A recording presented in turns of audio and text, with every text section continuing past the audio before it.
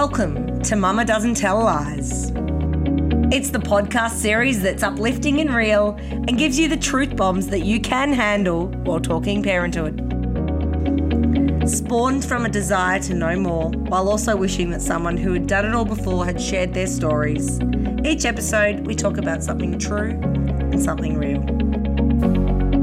This mama here, along with my guest hosts each episode, don't tell lies. So if you're a parent, want to be a parent, but just appreciate a giggle, strap yourself in for the ride and let's do it.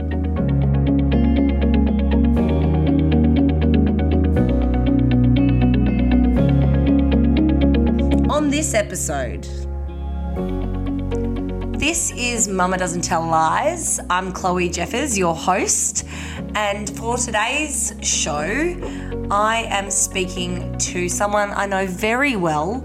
I have chosen to parent with this person, and not in a co-parent kind of way that we like share kids through custody, but in the whole life partner way. My husband, Matt Jeffers. Welcome, Matt. Good evening, Chloe. Well, it could be morning for someone listening, but that's okay. Hello. With it. So on today's episode, we want to talk about the role that dads play and the partner plays, because I know Mama Doesn't Tell Lies is often about what mums are doing and working mums and all those different things, but for me it's also about the role that you play, because men often get left behind. You sent me an article this week which was all about working mums and how mums do it tough, but you're also a part-time dad. You work part-time so you can care for our child.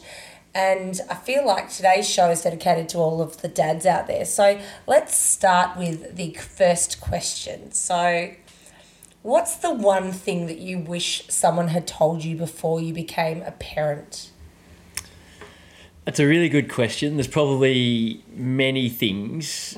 One thing that struck me is that most of the things that perhaps I didn't know about or wish people had told me about were happening to you. Were happening to Chloe, whether that be feeding or giving birth or all the things that come with having given birth, assisted birth giving.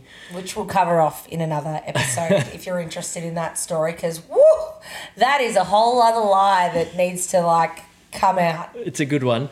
And for me, I've been very comfortable with kids my whole life. We've looked after friends' kids, so I don't think there was anything that was a drastic surprise.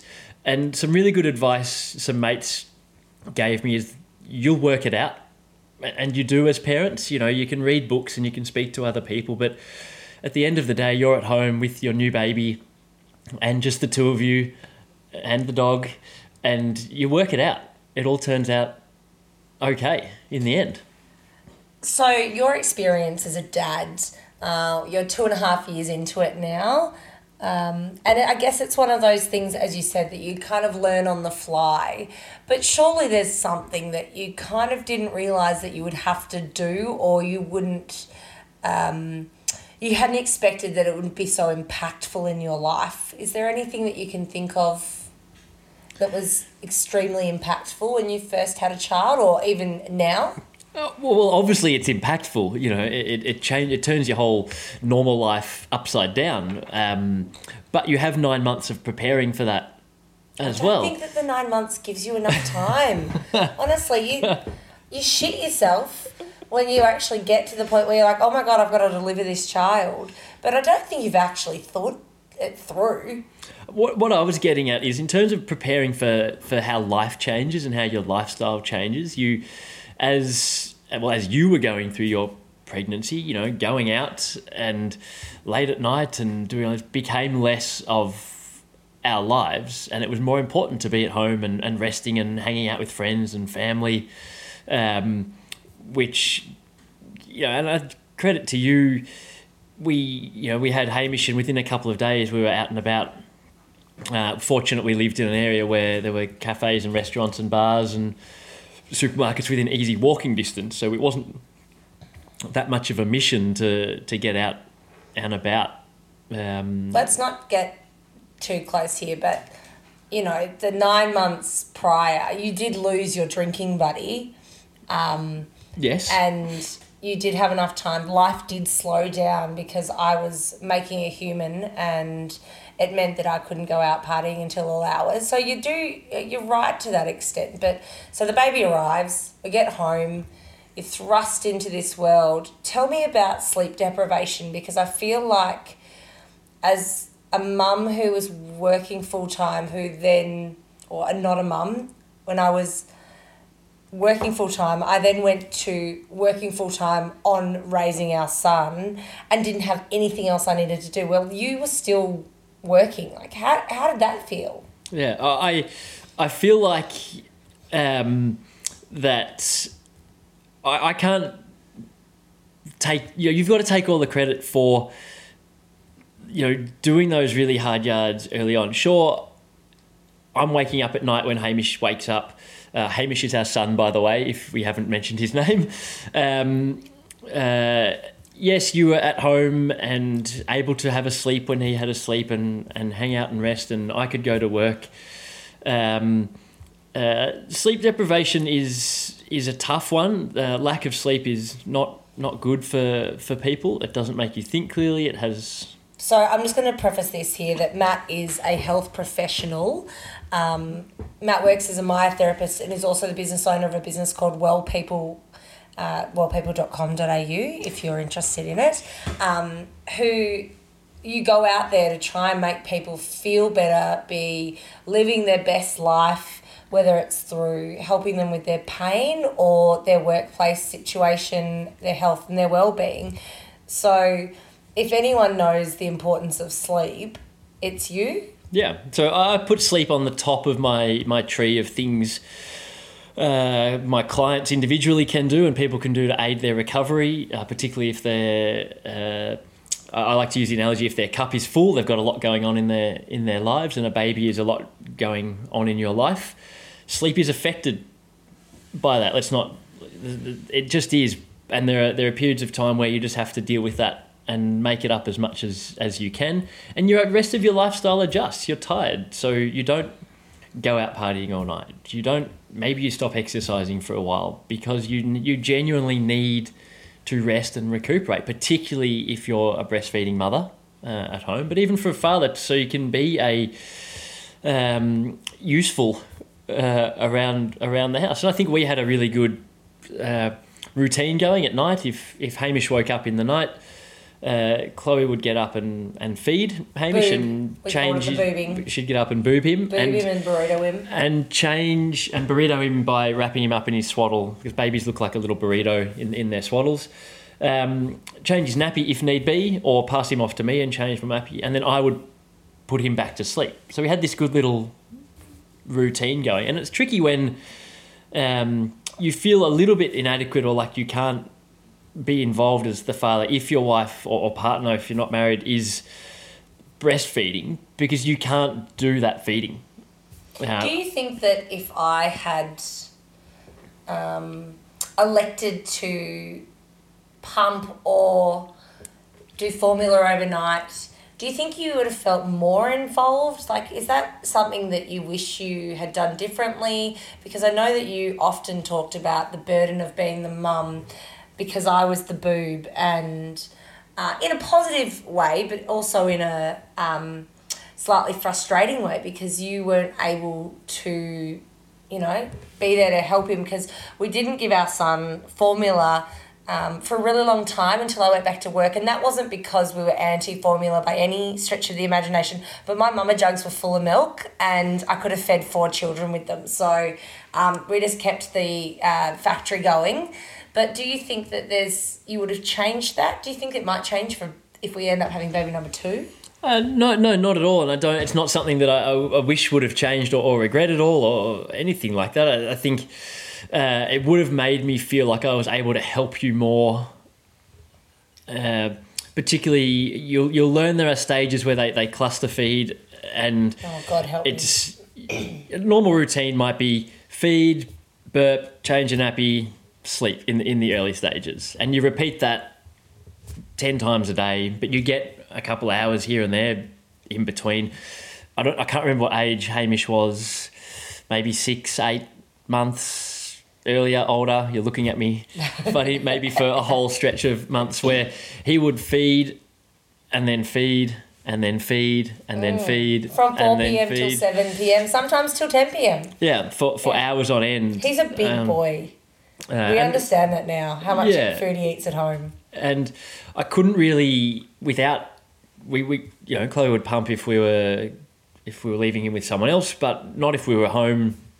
So as a father, you don't feel completely useless or inadequate. There is plenty you can and should be doing in that situation, but I would have felt a lot more useful if I could have somehow helped more in that situation.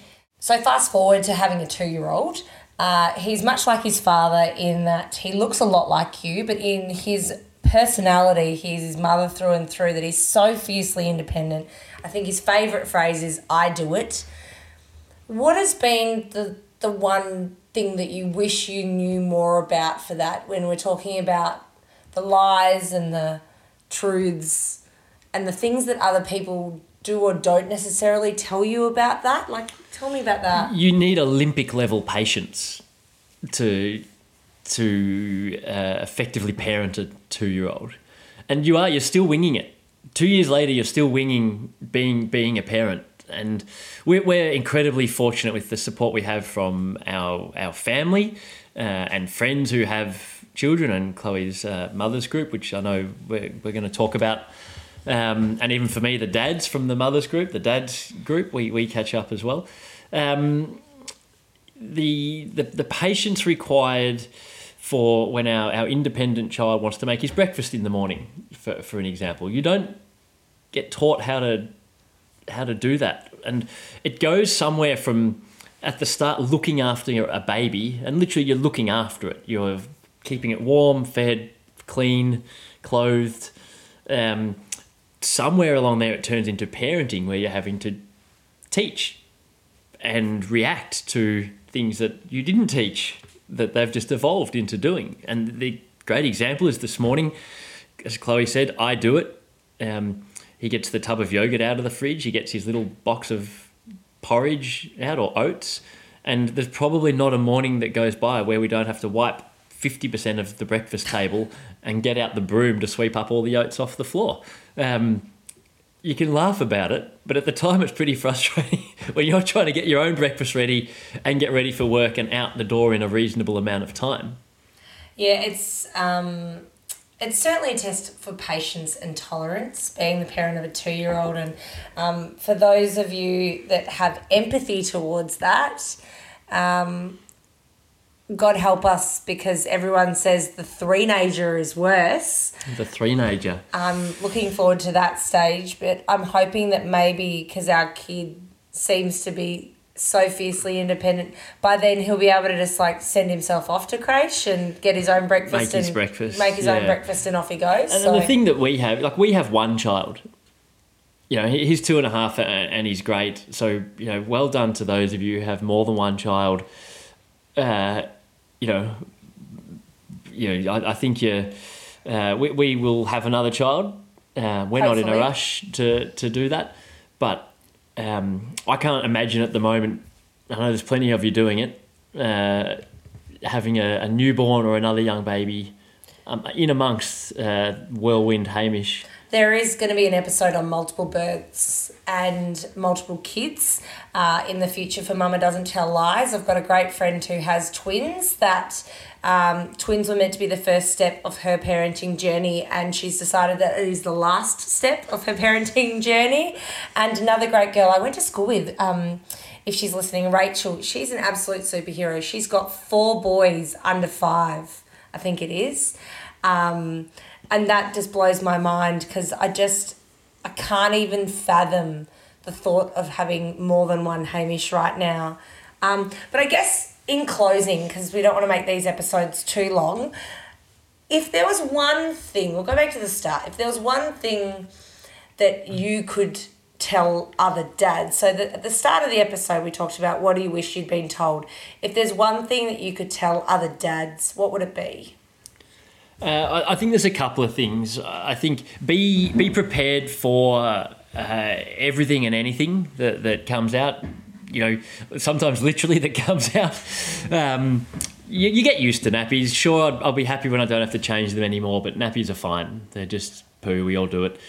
A friend of mine gave you some great advice. He said the days are long, but the weeks and months go very short. I think he's not the only one that said that. I heard that from one particular friend, and that stuck with me. And be flexible and be adaptable. Just things are going to constantly change. You get into one routine, you get into one habit, whether it's a sleeping habit, a feeding habit, and the next day it changes. And you just have to roll with the punches, and sometimes literally the punches when you've got a 2-year-old. Yeah, we've copped a lot of bites, and I think the phase at the moment is the where the wild things are phase, where he decides to read that 3 or 4 times a day. Yeah, we have our own little wild thing. The advice is that you will work it out. Everyone will be okay. Ask for help if you need it, whether that be your partner, your friends, your family, a professional if necessary, and certainly don't be ashamed or feel uncomfortable doing that, and enjoy it. Everyone says that I wish I had babies again, and it doesn't feel like that long ago that we had a newborn wrapped up in his burrito in his cot, and now we've got a 2-year-old making his own breakfast. Well, we will wrap things up there. Thank you, Matt Jeffers, for coming on to Mama Doesn't Tell Lies. It's been an interesting conversation, and we will be having more episodes soon where we'll be talking about the birthing experience and, of course, how to do it on your own. We've got a few people who have become parents by choice on their own, and maybe not by choice as well. Thanks for listening. You've been listening to Mama Doesn't Tell Lies, the podcast sharing nothing but realness about parenting and kiddlywinks. Produced and hosted by me, Chloe Jeffers. Audio editing and production by Alice Miller. True stories by those willing to share.